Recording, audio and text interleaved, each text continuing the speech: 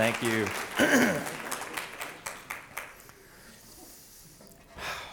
Wow. It's great to finally be here. And I have to start out by saying I have been overwhelmed by the generosity that you all have shown me. It has been amazing. I had the opportunity to listen to Tom's message last week, and I have to say you are applying it very, very well. I feel very loved. As a matter of fact, that 15 pounds that Tom said he gave, that is just a reminder of the love that you have shown your leadership. So thank you all so much. I mean, the meals, even the offerings of furniture. I have been tempted to call the moving company and just say, you know what, just leave it. Just leave it. I don't even think we're going to need that furniture you all have offered us so much. So thank you. It is an honor to enter into this stream of pastors at the First Baptist Church of Sheridan. And I've got this distinct honor and privilege of being the 24th interim, but hopefully with a long tenure, pastor here at First Baptist. This church, it's special. And you all have endured a lot of things, but those things you have endured, in some places where it may weaken the congregation, it seems like it has strengthened the congregation.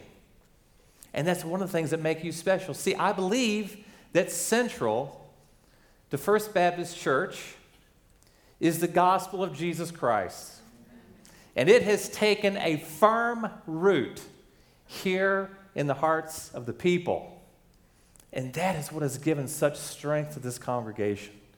You've trusted Christ. So again, we are going to keep the gospel of Jesus Christ central at First Baptist Church of Sheridan.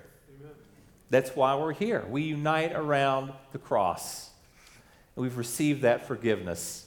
So it's great to be here. Again, thank you for the wonderful outpouring of love.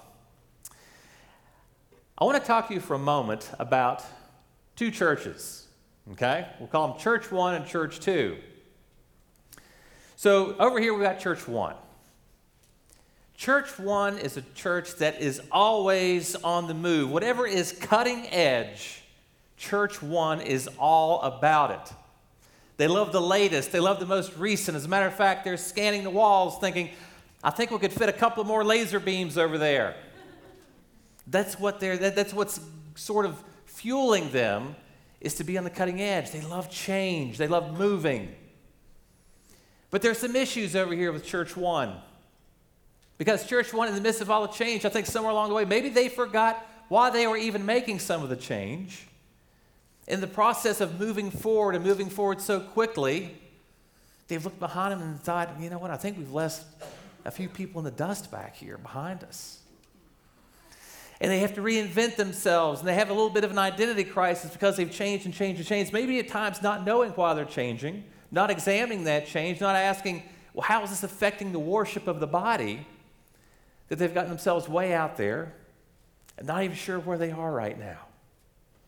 They love the latest lingo, the latest phrases. So this is Church 1. Church 1 is a church that loves to move, embraces change all the way, and can't wait to get to the next thing. But they've got their issues. Let's talk about Church 2 for just a minute. Church 2 has a high value on being together. They love to spend time together. They're with each other on Sunday morning, Sunday night, Wednesday night, a few times through the week. And they like doing things the way that things have always been done. And since the year of our Lord 1935, they have not changed a thing. And all 10 of these people over here are going to keep it that way. And these people, they have a mantra. They have a mantra. They say, if you want my hymnal, you can pry it out of my cold, dead hands. So you've got Church 1. Not so much into change, but they are together. You've got this other church, Church 2. You've got Church 1 that's really into change, but leaving some people in the dust. So then you have to ask, well, where should we be? where can we be? How can a church that's very diverse, age-wise, and in many ways, how can they move forward together? And that's one of the questions that I want to discuss today. How can a church move forward together? How can they critically examine the way they teach? How can they critically examine the way they are perpetuating Christian beliefs and practices, and do it all in a way that they're doing it together, at the same time moving forward to meet the goals that God is setting for them to meet, and doing it all together without abandoning people, or even worse, abandoning the fundamentals of the faith. So how do we do this? How can we be a church that moves forward together? And there's a text, I believe, that can help us. So this morning we're going to take a look at Joshua chapter 1. Joshua chapter 1, and we're going to look at verses 1 through 9 of Joshua chapter 1. And if you would, please stand with me for the reading of God's word. Joshua 1, verses 1 through 9. After the death of Moses, the servant of the Lord said to Joshua the son of Nun, Moses' assistant, Moses, my servant, is dead. Now therefore arise, go over this Jordan, you and all this people, into the land that I am giving to them, to the people of Israel. Every place that the sole of your foot will tread upon, I have given to you, just as I promised to Moses. From the wilderness in this Lebanon as far as the great river, the river Euphrates, all the land of the Hittites to the great sea, toward the going down of the sun shall be your territory. No man shall be able to stand before you all the days of your life. Just as I was with Moses, so I will be with you. I will not leave you or forsake you. Be strong and courageous, for you shall cause this people to inherit the land that I swore to their fathers to give them. Only be strong and very courageous. Be careful to do according to all the law that Moses my servant commanded you. Do not turn from it to the right hand or to the left, that you may have good success wherever you go. This book of the law shall not depart from your mouth, but you shall meditate on it day and night, so that you may be careful to do according to all that is written in it. For then you will make your way prosperous, and then you will have good success. You may be seated. I'm sorry, one more verse, but go ahead and be seated. My clicker didn't click right when I thought it did. Have I not commanded you, be strong and courageous, do not be frightened, and do not be dismayed, for the Lord your God is with you wherever you go. Thank you. Thank you. So let me give you just a little bit of background of what's going on up to this point. And today we're going to walk through this passage, and I'm going to make three pretty high-level observations, principles that we can apply as we move forward together. So three things, three principles that we're going to derive from this passage, pretty high-level observations. So a little bit of background. So the Israelites had been imprisoned in Egypt for a long time, and then they were freed. And most of you are probably familiar with the story. The plagues came. Moses led the people out of Israel. After being led out of Israel, they screwed up. They worshiped a golden calf. And as a punishment for that, God said, you're going to wander in the wilderness for 40 years. Now, those 40 years have ended, and the people are standing on the edge of a time of conquest. And it's now time to go and take the land that God had promised to them way back to the time of Abraham, the land promise. When God entered into that covenant with Abraham, he made a promise that his people would have this promised land. And now we're up to the point where it's time for them to take the land that had been promised to them. So the people are now standing there staring at a brand new leader. That probably kind of rings a bell this morning. It's a little close to home. Joshua is this man that God has chosen to succeed Moses, to lead people in this conquest of the land in Israel. So there they are. And we see there in verses 1 through 9 that we have this divine discourse where God is now speaking directly to the new leader. Now, as we go through this passage, you may notice something else. Nowhere in that passage does Joshua ever open his mouth. He is taking straight in everything that the Lord is saying. Now, his predecessor Moses had a little bit of a hard time with that. He had a little talk back when it came to God, but not so with Joshua. He's listening and he's taking it all in. As God is commissioning him, he's giving him this leadership over the people, and Joshua just listens to the words of God. And I think there's something there for us. Because as we go forward together, I believe that the first thing that we need to think about and the first thing we need to take into account is listening to the words of God. So that's my first observation when I see this, is just very simply and at a high level, Joshua is listening. Had he not listened to the Lord at this point, he would have had nothing to say to these Israelites in the next section. Because everything he's going to say to these Israelites in the next set of verses, verses 10 through 16, are the words that God had spoken to him. He knew that the word of God was authoritative. He knew that that's where the power and the weight was coming from. You know, it was powerful and authoritative for the people of God back in the time of Moses. And it's powerful and it's authoritative here for the people of God now. It's authoritative in the lives of God's people in his church. So if we're going to move forward together, we have to have this common agreement and this common confession on the authoritativeness of God's word.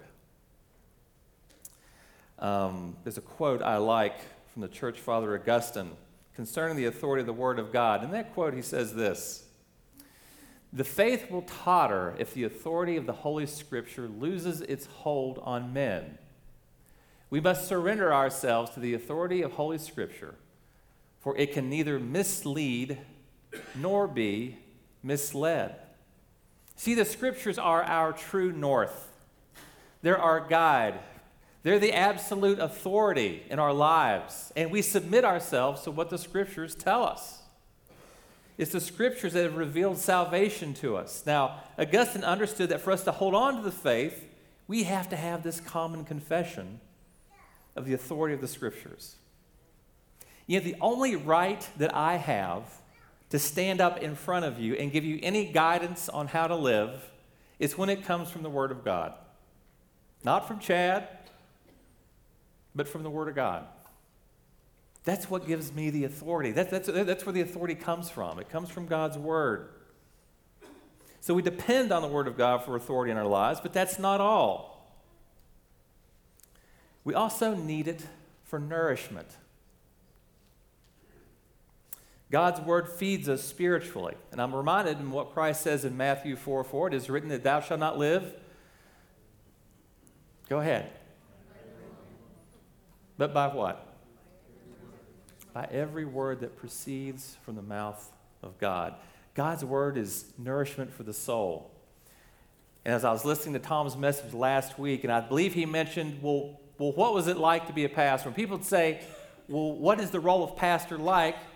He said, well, it's kind of like the job of being a mother. And that took me back a little bit. I'd never heard that. But when he explained what that meant, it made perfect sense. That it was the job of the mother to prepare meals for the family, to provide nourishment. And that was the job of the pastor, to serve up a meal, to provide that nourishment from the Word of God. You know, not all meals taste the same either. And frankly, some may taste a little better than others. I love dessert. But you know, dessert just doesn't give you the nourishment you need. I would love to stand here every Sunday and tell you what you want to hear, but guess what? That is not always going to be what nourishes you. Amen. We got to have the dessert, and we got to have the Brussels sprouts. Nothing against Brussels sprouts. I like Brussels sprouts. We need the meat. We need the milk. We need the entire 4-course dinner. That's how we get nourished. I remember being a camp counselor and watching those kids. This was probably about 20 years ago. Anybody remember Nerd Ropes? The Nerds candy? And they would actually pack the Nerds candy into a long stream of gum, as if there wasn't enough sugar already in the Nerds.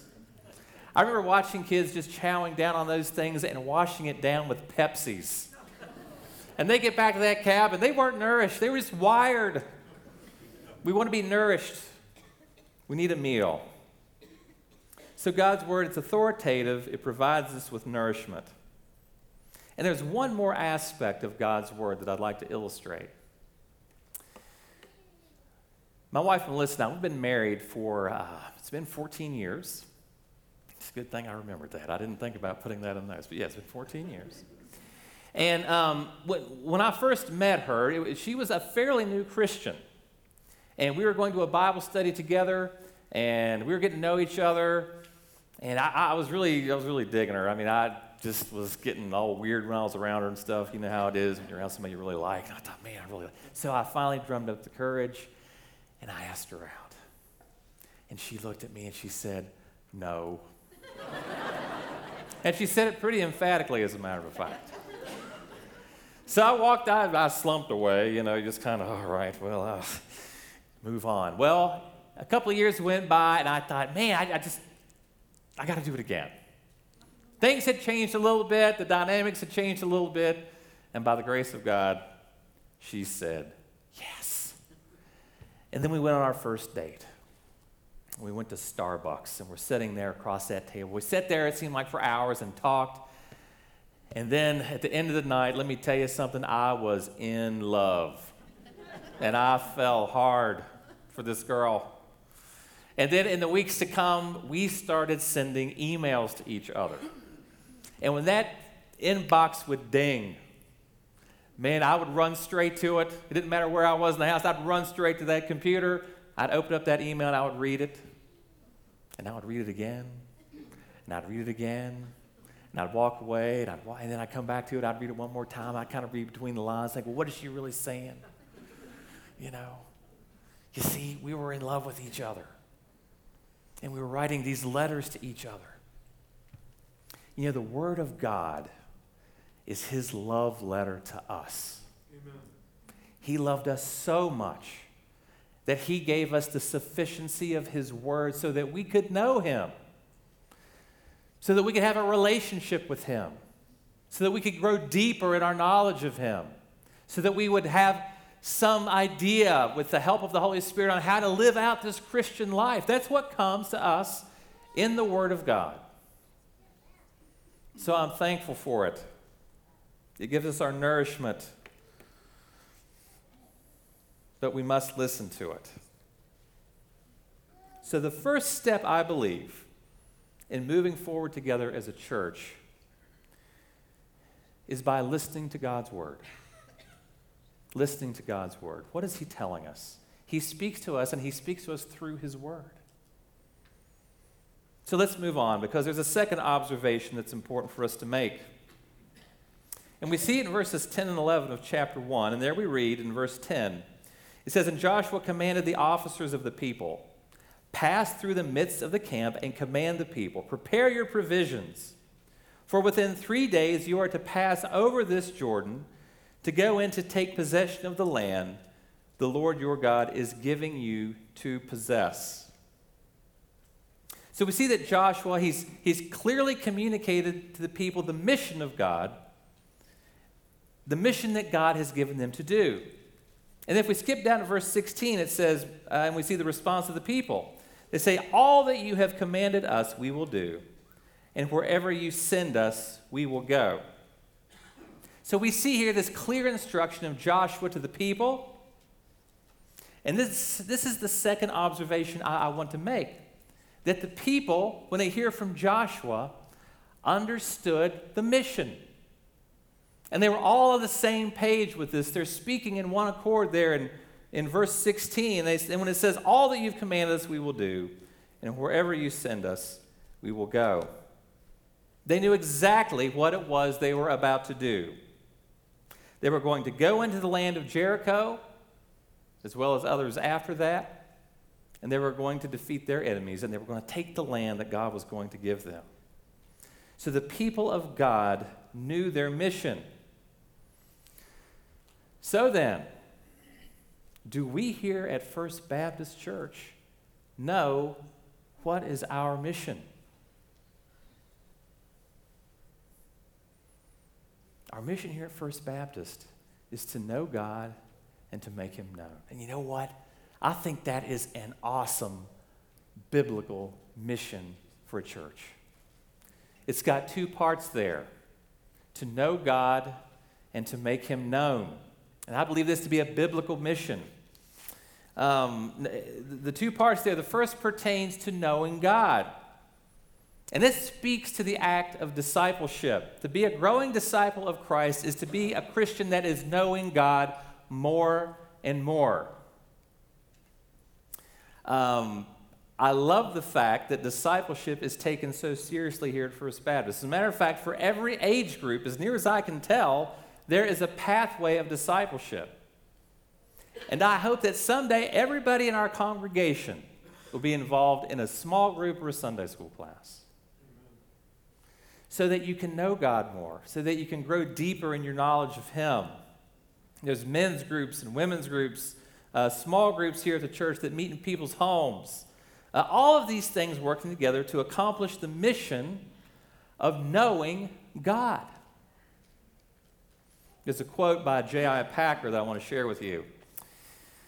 He says, "Once you become aware that the main business that you are here for is to know God, most of life's problems fall into place of their own accord."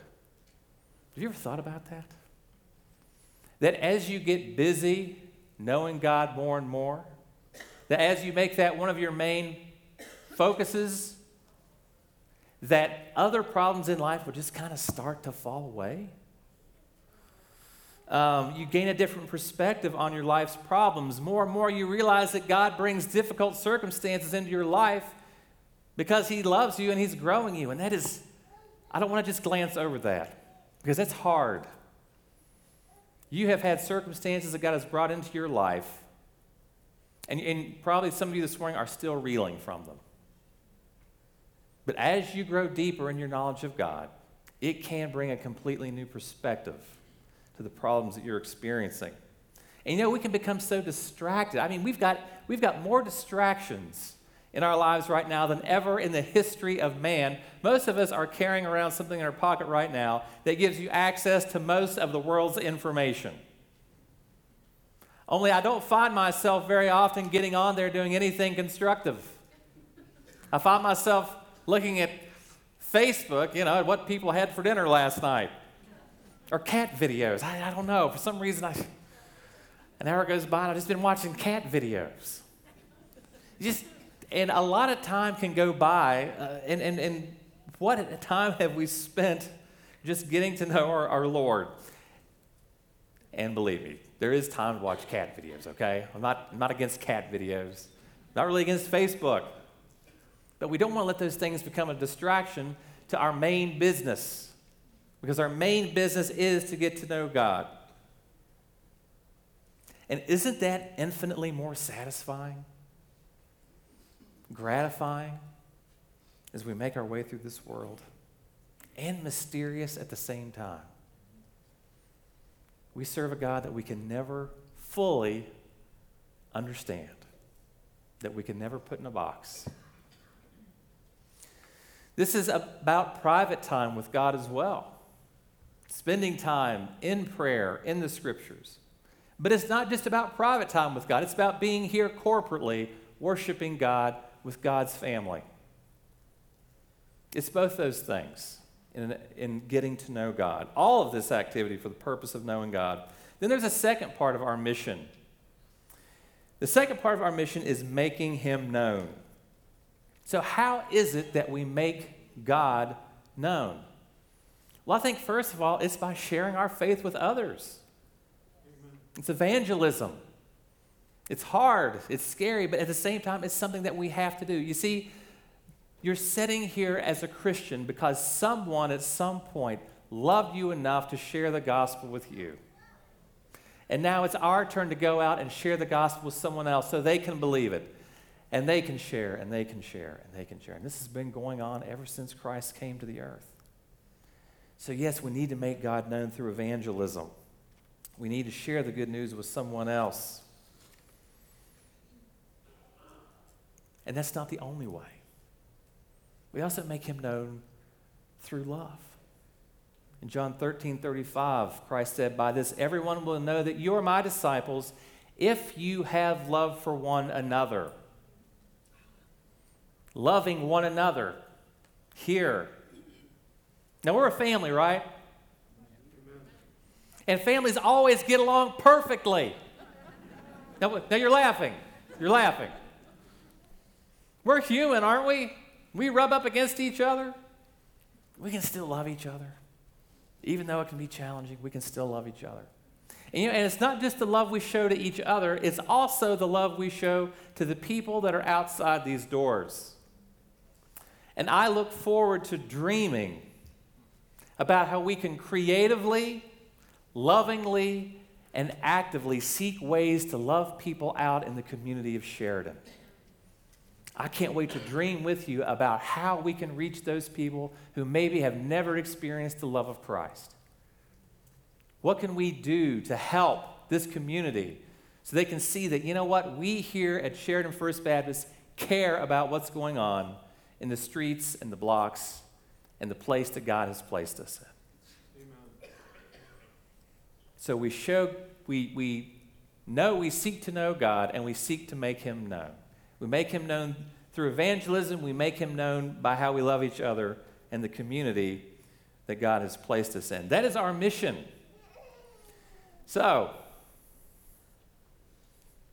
let's move forward together. First of all, by listening to God's word. We believe it to be authoritative. It nourishes us. It's his love letter to us. We move forward together by knowing the mission, to know God, to make him known. And then let's move on to this third observation. And I want to look at the same verses again. So we just looked at verses 10, 11, and 16. I want to look at verses 10 and 11 one more time. I'm going to read them. And it says, "And Joshua commanded the officers of the people, pass through the midst of the camp and command the people, prepare your provisions, for within 3 days you are to pass over this Jordan to go and to take possession of the land that the Lord your God is giving you to possess." So in these verses, you have a promise that is made. And this is how God works. He's promising to give them the land, but at the same time, he said, you're not just going to sit here. You're going to go and you're going to take it. God lovingly lets us be part of his plans.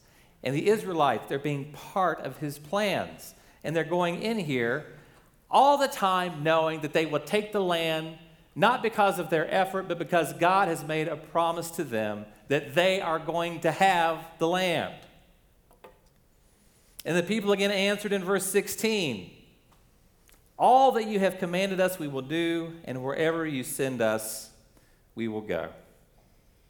Why is it that they're so willing to do this? Again, because they have simply trusted the promise that God has made to them. It's pretty straightforward. They've been made a promise that they're going to get the land. So God's people are willing to move forward together into the land because they are trusting the promise that God has made. So as I think about this third part, let's move forward together by trusting God's promises. As Christians, we know that our hope ultimately does not lie in anything this world has to offer. Now, that is something that you and I, we have to actively work at. We have to keep that in our minds because there are so many wonderful things that this world can offer and a lot of not so wonderful things. But our hope doesn't lie here. Our identity is not in our reputation that we have here in this. It's not in what we own. It's not in the finances we have. Our identity is as forgiven children of God. That's who we are. Amen. So we've got this hope that we will spend eternity in heaven with our Lord. By the way, if you're here this morning and you have any doubts about your eternal destination, if you have any doubts as to whether or not you have received this gospel and you understand it, I'm going to ask that you would meet with me down here in the very front at the end of the service. I'll just be standing right down here. If you're not familiar with the gospel of Jesus Christ and you've not heard the good news that Christ has died for your sins, and by trusting in the saving works of Jesus Christ, you can have this eternal hope that I'm talking about right now. Come talk to me. Let's work this out. This morning can be the morning that you trust Christ as your Savior. By trusting in the work of Christ, we can lay hold of the greatest promise that God has made to man. That one day we will be resurrected and we will spend eternity with Him in heaven, in the new earth. And in the meantime, we can have a relationship with Him right now, a fully reconciled relationship with God. We can have peace and joy and hope. All of these things are promised to us right now as we're working out and prosecuting this life that we're living here on earth. God promises us that He will never leave us or abandon us. He's promised that the church will always be here until He returns. As long as the earth is here and before Christ comes back, there will always be a Christian living here on earth. The church is going to continue, and the gates of hell are not going to prevail against us.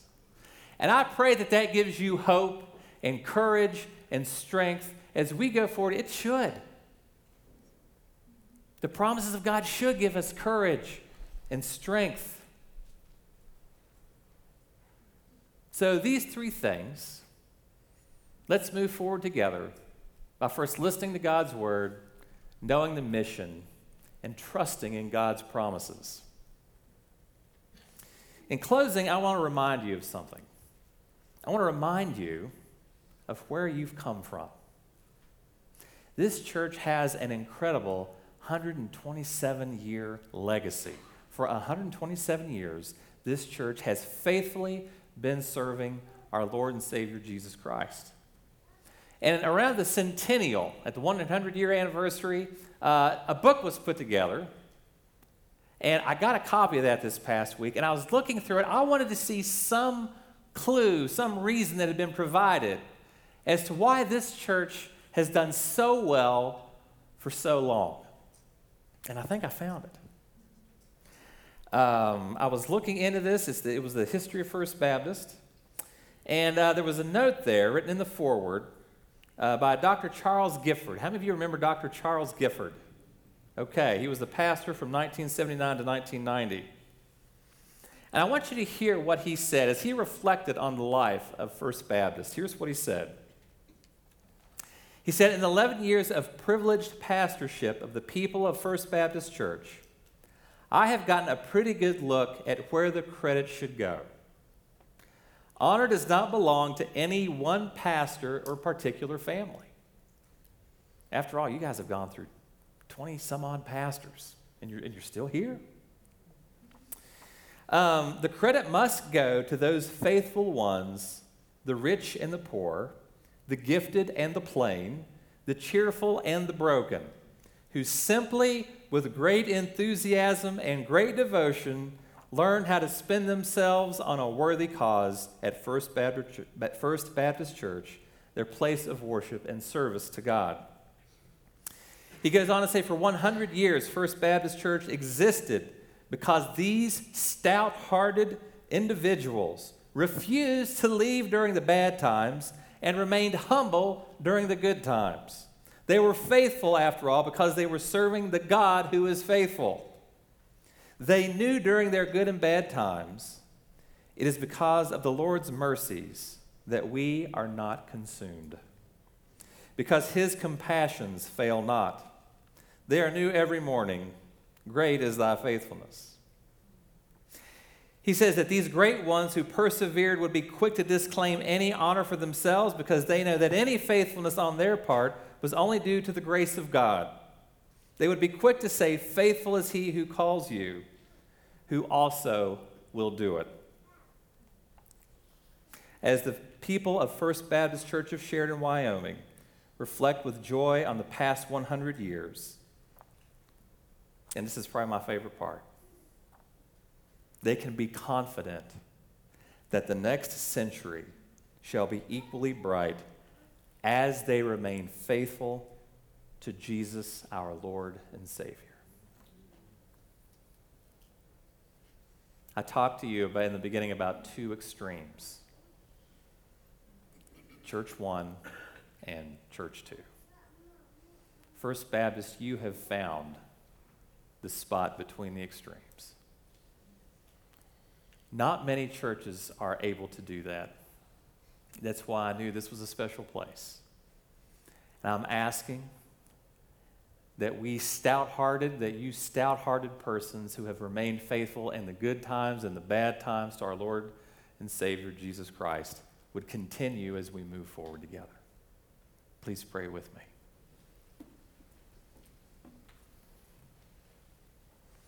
God, I thank you for the wonderful legacy of this church. God, a church that has stayed true to you for over a century. And God, I pray that we will be a church that will be here long after all of us are dead and gone. Help us to remember your word and to move forward together. Amen. And let the peace of Christ rule in your hearts, to which indeed you were called in one body, and be thankful. Thank you all. Have a wonderful day.